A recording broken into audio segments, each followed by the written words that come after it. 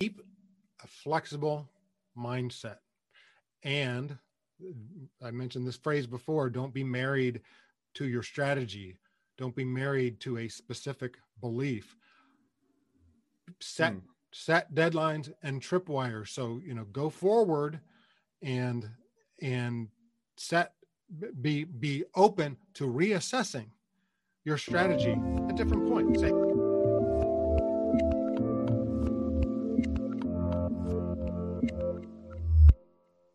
Hey everyone, this is Devin Miller here with another episode of the Inventive Journey. I'm your host, Devin Miller, the serial entrepreneur that's grown several startups into 7- and 8-figure businesses, as well as the founder and CEO of Miller IP Law, where we help startups and small businesses with their patents and trademarks. If you ever need help with yours, just go to strategymeeting.com, grab some time with us to chat. Now, today we have another great guest, as always, Steve Haffner. And Steve went to high school, couldn't decide what he wanted to do after high school. He had a kind of a love for writing and performing and theater, but decided with all that love, rather than do that, he went and got a computer science degree, spent 30 years in the IT industry. And after a while of being in the IT industry, he got into kind of a hobby, which was magic, and really decided he loved magic. It was fun, and he was going to start to do this start out, I think, as a side hobby, and he can correct me, and then kind of turned into a full-time gig. So started out kind of doing charities and birthday parties, wondered if he could make a living how he would make a living this.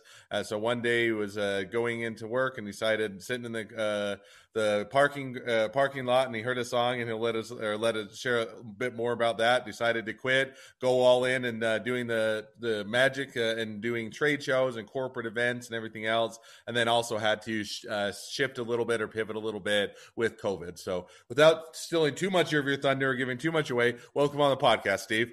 Thanks, Devin. It's great to be with you. So I gave kind of that brief high-level, run through, but take us back in time a little bit to being in high school, loving reading or writing and performing, and kind of take us on your journey.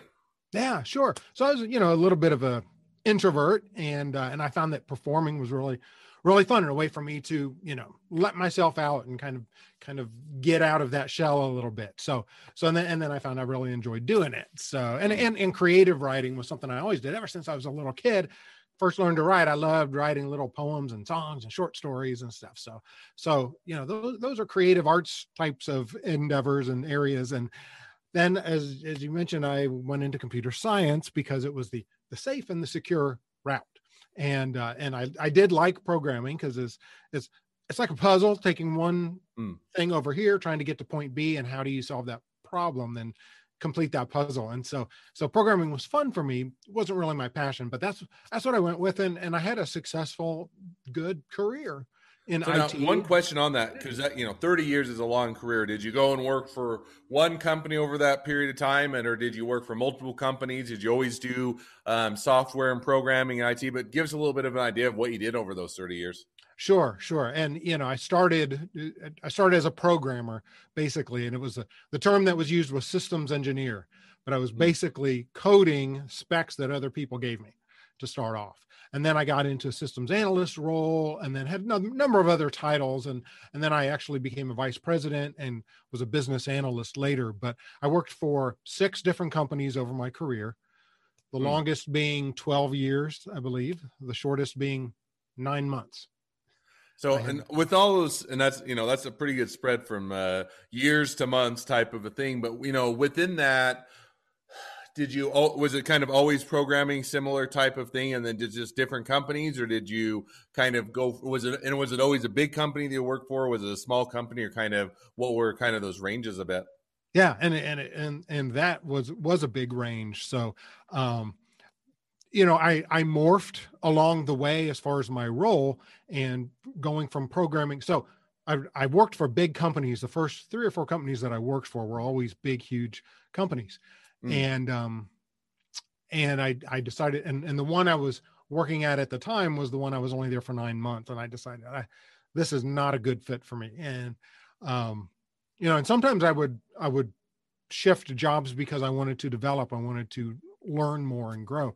But this one I knew wasn't a good fit. And the one that looked, the job opportunity that looked the most lucrative to me at the time was with a very, very small company. I think they had about a dozen employees.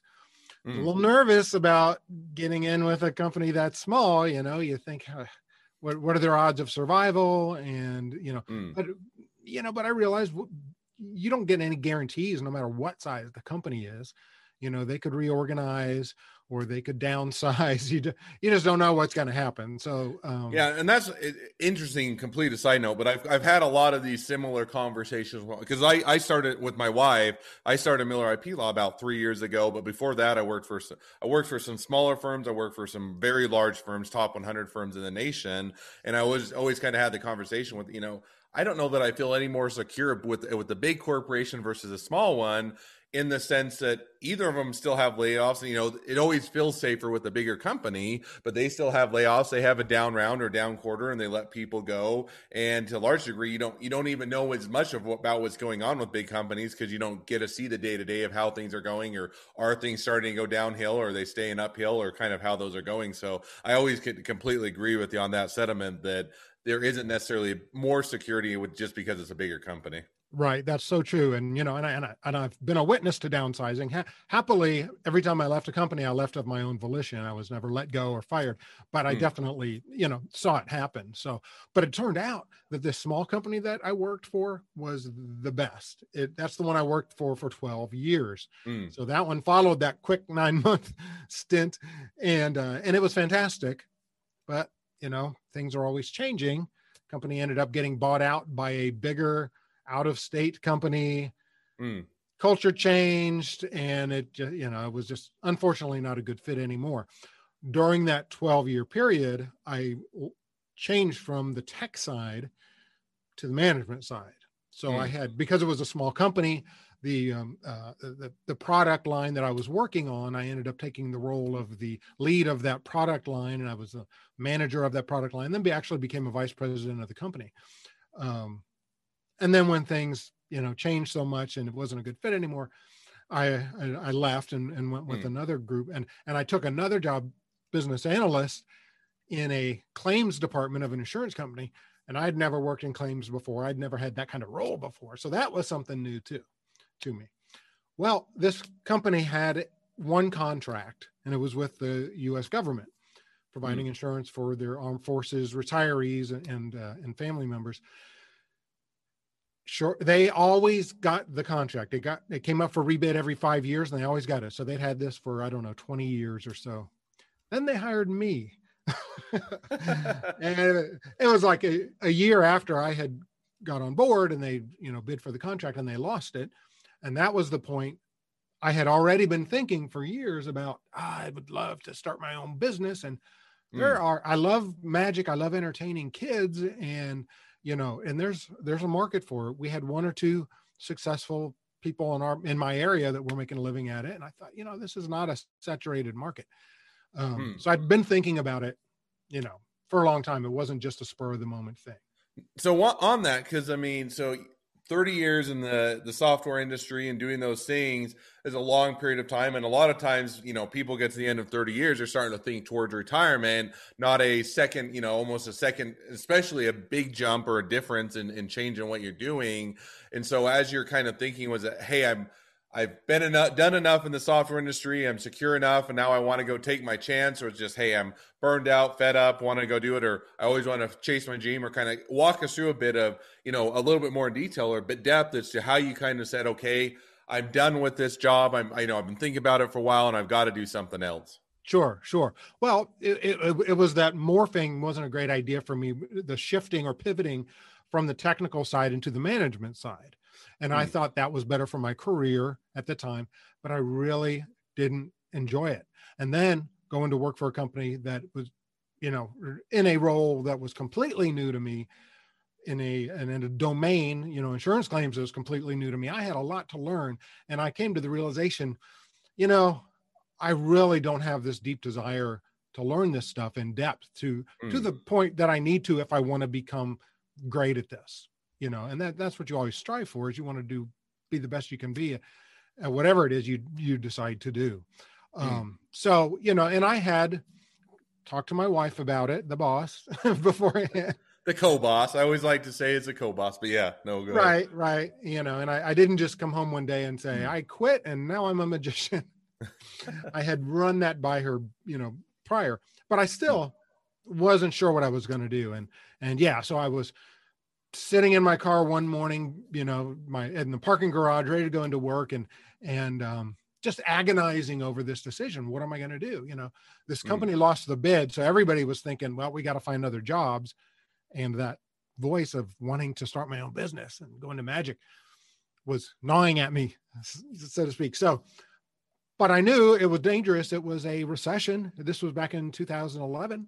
And, I had a good, strong, high paying career. I had a family. I had 2 young kids. And then I heard that song on the radio you mentioned, and I'd never heard it before. This weird thing. I've never heard it since, on the radio anyway.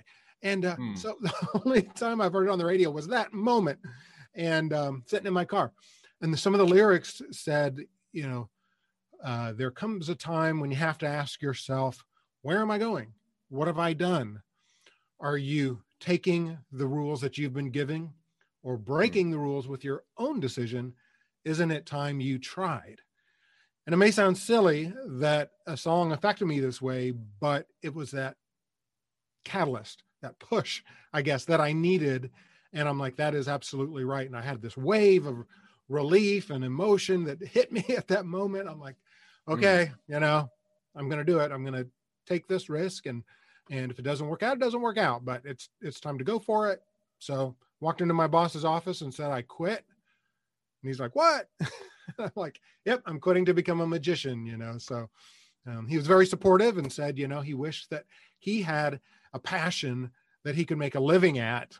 And so he could bolt the corporate world as well. And so that made me feel good, because I got a lot of, when I told family and friends and colleagues that I was making this move, I got a lot of funny looks and, are you sure? Are you going through a midlife crisis and that kind of thing? So I definitely had doubters. So one question on that, and you touched on it a bit, is, hey, you've got a good paying job, it's in the software industry, and that's generally always in demand. Programmers and and people that can code are always going to be, or people that are in demand, especially the way that technology is going. It's getting more competitive, not less. And so, how did you say a little bit? And you can definitely improve. I would be worried, and I'm sure my wife would be as well, that if I'm going into magic, that's not going to be as high a paying. It's not going to be as easy to find work, and it's going to take a whole lot more time and effort to build up clientele or even figure out how to position yourself. So kind of with that all going through your mind, was it just, hey, I've got to do this, and I've decided to make the jump, and yes, I may take a decrease in pay at least for a period of time, but I'm going to be a lot happier? Or kind of, how did you grapple? Because I think that's what a lot of people do, is you get into a career for a period of time, you're doing well, you're being successful, you're making a good income, and to go out on your own, to start your own business, to chase after your dreams type of a thing is one that's a bit scary, because you're worried you're not going to have the same income and how you're going to afford everything. So how did you kind of balance or grapple with that? Yeah. And it was scary, certainly. And that's why it took me so long to push myself to make that decision. But because I had that long career, I was able to put money aside, so I had money put aside for retirement. I calculated, let's see, how much would I have to make? How much revenue would I have to get in order to get back to the level I am right now, my last job, and, accounting for benefits and that kind of thing. And I came up with a number, and I thought, okay, well, how long will it take me to reach this number?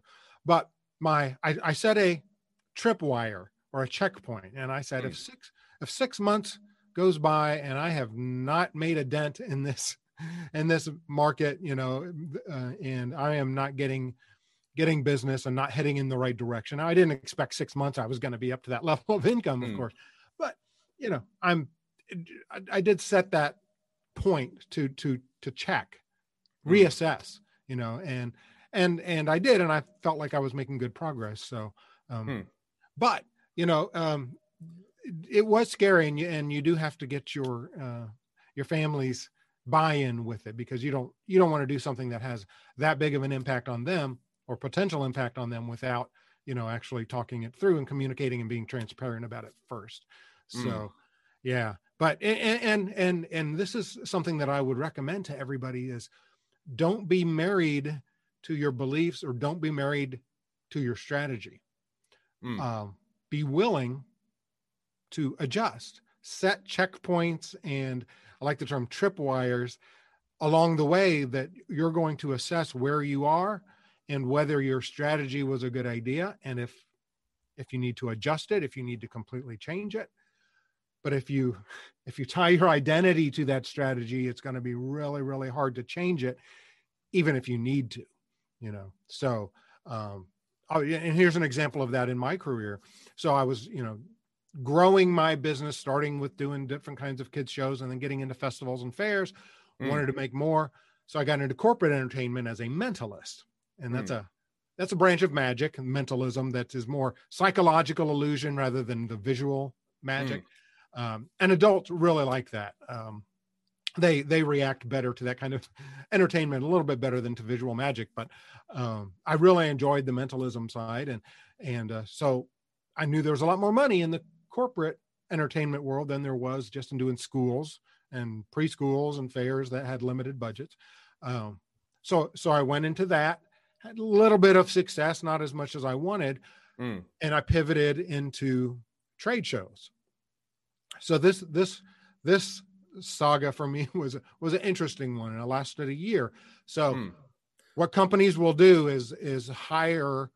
Okay, first of all, they pay tons and tons of money to have a booth at these big trade shows, right? These big ones that are in Chicago and Las Vegas and New Orleans and big industry shows, and they have to be there, basically, because their clients will wonder what's wrong. Are they hurting if they're not there? What's going on with this company?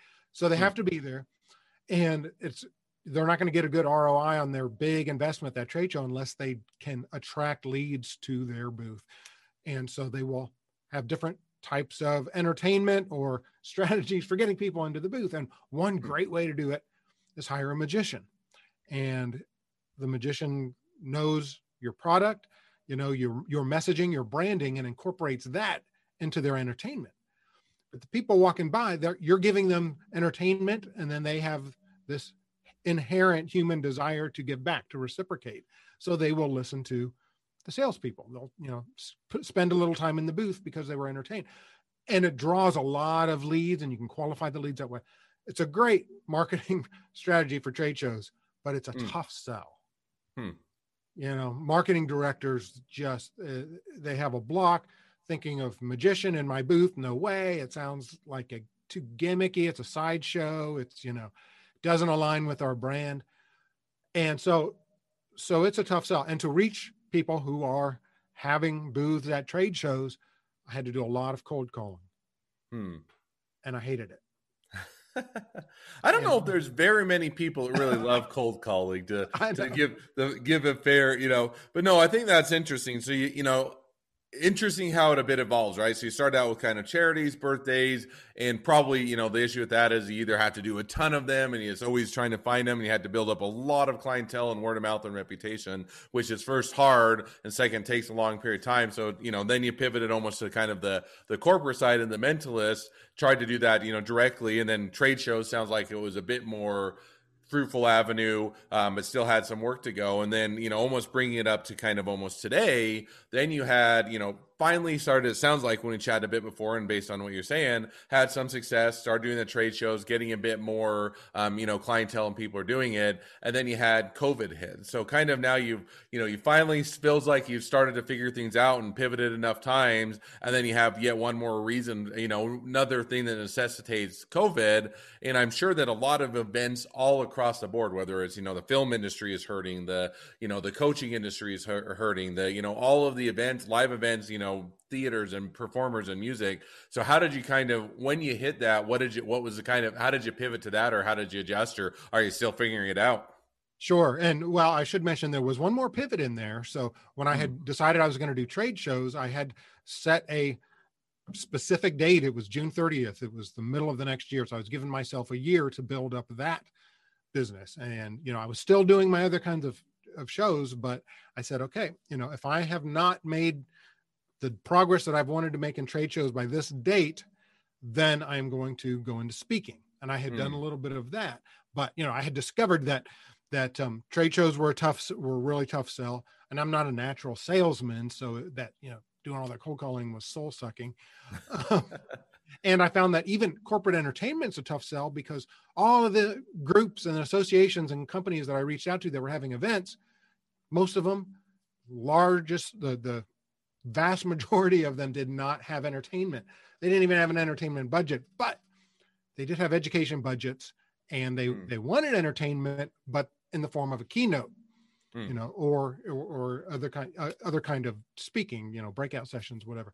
So I'm like, aha, and so I had this whole idea of my knowledge of illusions from magic, how I could transform that to help people kind of de-illusion, and all the things that can trick us in a magic show also trick us in our everyday lives and decision making, those types of mental processes. So that's what I decided I was going to go into with speaking. So that's what I have been doing for the last 4 to 5 years. And then COVID hit. All I was doing at the time was in-person speaking. Now, a lot of speakers they do training, they do coaching, they have online courses, they have books they sell. I didn't have any of that. All I had was in-person speaking. COVID hits, wipes it all out. Right. And when I say wipes it out, some of my gigs that I had lined up were delayed, some canceled, but they kept me for 2021, and some eventually went virtual. So trying to think if I actually lost any altogether. I didn't lose any altogether that I know of, but if something gets pushed off to 2021, then you're losing that income for 2020, right? And on top of that, when I'm reaching out and doing my prospecting for 2021, more than half of the groups, and it's usually associations that I reach out to, that I speak to, more than half of them have said, oh, we're retaining our speakers from 2020 because they didn't have them. So we're keeping them for 2021. So they weren't hiring speakers. So it was really difficult to get new speakers at that time. So, I had to kind of reassess, and, I came to the conclusion or the awareness suddenly that speaker isn't really a profession. That's not really who I am. What I am, and I gave myself the title decision performance expert or specialist. I have this content, this insight, this perspective that I can offer that can help people perform better. Speaking is just one way to deliver it. So it was more like a product line rather than my whole identity. So I've been making that shift, and trying to develop other revenue streams, developing an online course. I've got 2 books I plan to release this year. And and even the pivot to virtual was something that I'm still growing in that area. I'm still learning and growing and getting better at it because I had never done a virtual presentation before, so. And it is a bit different, it does have it's hard to engage the audience in the same way doing virtual performances as it is to do, live performances, in the sense that, a lot of times, and it's almost, whether it's magic, it's presenting, it's speaking, you feed off the audience a bit, right? In the sense that you can gauge if they're involved, if they're enjoying it, if they're laughing, if they're not, or if they're completely tuned out, and you can adjust how you're performing. But with a lot of virtual stuff, you can't gauge that nearly as much. It just makes it so much harder. So I definitely feel for kind of filling that out. And now, as kind of follow up, that kind of brings us up to a bit till today. And now looking to the future a bit, where do you see the next kind of 6 to 12 months headed for you? Well, I do see things are starting to open up. I'm starting to get more inquiries and better responses to my outreach. To events that are coming up in the fall. People are pretty optimistic that they're going to be able to have in-person events, even in the summer. So a couple of mine from last year have pushed a couple of times. They've changed, the date that they're going to have their event, and they're planning on having them this summer. So things are opening back up in that arena also. But, as I said, I'm developing an online course. I want to have other venues for delivering my content to people and helping people. So I'm pretty optimistic going forward. I think we're going to have this COVID thing licked after all. maybe not permanently. I think it's always going to be with us, and things will never go back to the way they were 100% for sure. But the next thing for me is getting adept at doing hybrid events. So being on a stage, but also having to present to a camera as well. So you're doing two audiences at the same time, and that's going to be more of a thing. And I think that not even in this transition period, from coming out of COVID, but even going on well into the future, I think hybrid events are going to be the thing. So. No, I think that, it'll be interesting because it's a bit of an unknown, and I have a little bit of the conversation on a bit of a different topic. But what does it look like for just remote, kind of office employees, in the sense that are they, will it stay remote forever? Is that a good circumstance, or is it one of necessity? And, you ask some employees, oh, I love it. But on the other hand, is it the best circumstance to get, to be effective and to be able to actually get your work done and to be able to interact and collaborate? I think it's a bit to be determined. So it'll be an interesting time to figure out. And I think that, some people will probably go back to normal. Others will be a hybrid model. And some things are maybe here to stay based on the, that they were good changes in the first place. So it'll be an interesting time to tell. Well, as we start to wrap up, and there's always a lot more things that we could chat about than we ever have time to chat, but I always ask two questions at the end of each podcast, so maybe we'll jump to those now. So the first question is, along your journey, what was the worst business decision you ever made, and what did you learn from it? I would say it was, and is this a decision? The question is, and I talk about decision performance, is not doing something a decision, is not making a decision actually a decision. And my not, and I would say yes. And in this case, it's when I was talking about not diversifying enough, not having other modes of delivery of my content prior to COVID. Of course, I couldn't anticipate the pandemic hitting, and nobody could, or that it would hit then. I mean, some people like Bill Gates had talked for a long time about there's a pandemic coming at some point. We got to be prepared. But there's no way that I anticipated anything was going to shut down the speaking industry, But if I had diversified more with the way I can deliver my content, then I would, it wouldn't have been such a huge disruption to me at the time. And I think it would have made the transition a little easier.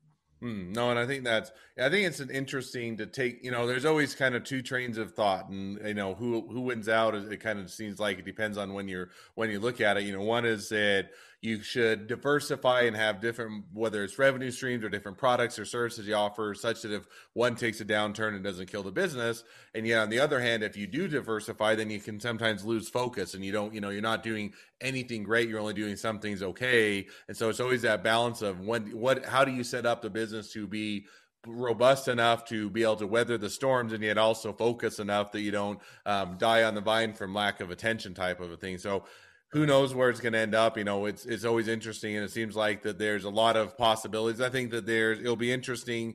You can also, if it opens up opportunities now that, maybe previously weren't, where if it does stay that hybrid model or the virtual or things like that, maybe you don't have to travel as much, or you can reach your broader audience, or people will become more accepting. So I'm just interested to tell, but I definitely agree that figuring out, or, how to be prepared as much as you can for the future, and how to diversify is a great way to go. Second question I'll ask is, now if you're talking to someone that's just getting into a startup or a small business, what would be the one piece of advice you'd give them? I would say keep a flexible mindset. And I mentioned this phrase before, don't be married to your strategy. Don't be married to a specific belief.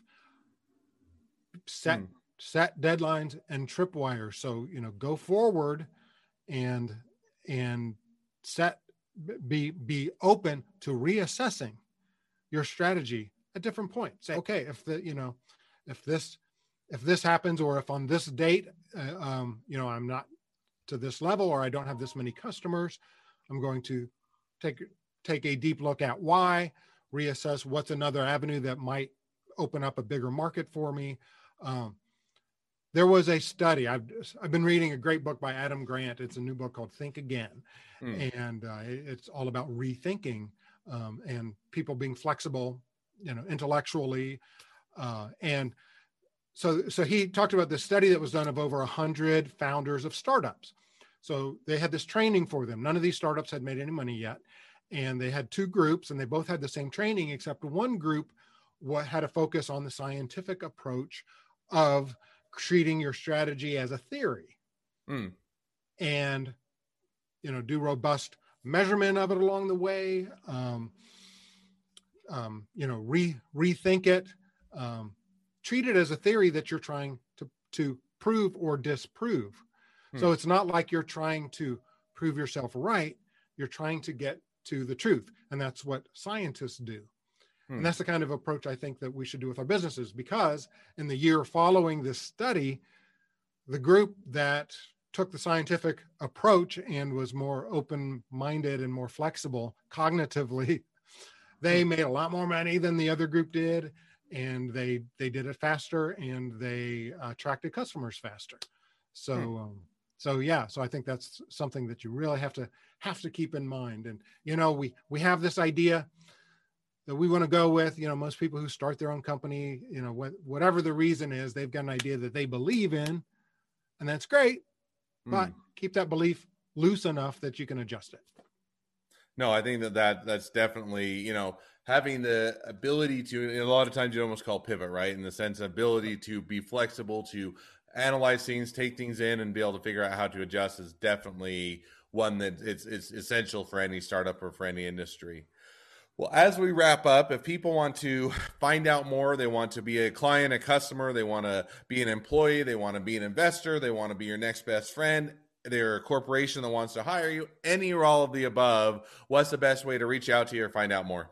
And I'm always looking for new friends. So yeah, you can reach me at my website. All the goodies are there. It's stevehaffner.com. So SteveHaffner. They can get, I'll just mention two things that are out there. I've got a free ebook called 7 Strategies for Making Great Decisions. And I have a weekly newsletter called Cognizant. So it helps you learn more about what's going on in our minds and how it affects decision-making. All right. Well, I definitely encourage everybody to reach out, find out more, hire Steve if you're looking for a great corporate entertainer that also can provide a lot of wisdom and insight, and definitely check everything out. So, well, thank you, Steve, for coming on the podcast. It's been fun and it's been a pleasure. Now, for all of you that are listeners, if you have your own journey to tell, we'd love to have you on as a guest and for you to tell your story. So just go to inventiveguest.com, apply to be on the podcast. Also, if you're a listener, 2 more things. 1, make sure to click subscribe if you're in your podcast player so you know when all of our awesome episodes come out. And 2, leave us a review so new people can find out about the podcast as well. Last but not least, if you have any need for patents, trademarks, or you have any questions, feel free to reach out to us at Miller IP Law, and we're always here to help. You just go to strategymeeting.com. So thank you again, Steve. It's been fun. It's been a pleasure, and wish the next leg of your journey even better than the last. Thank you, Devin. Good luck to you and all your endeavors as well.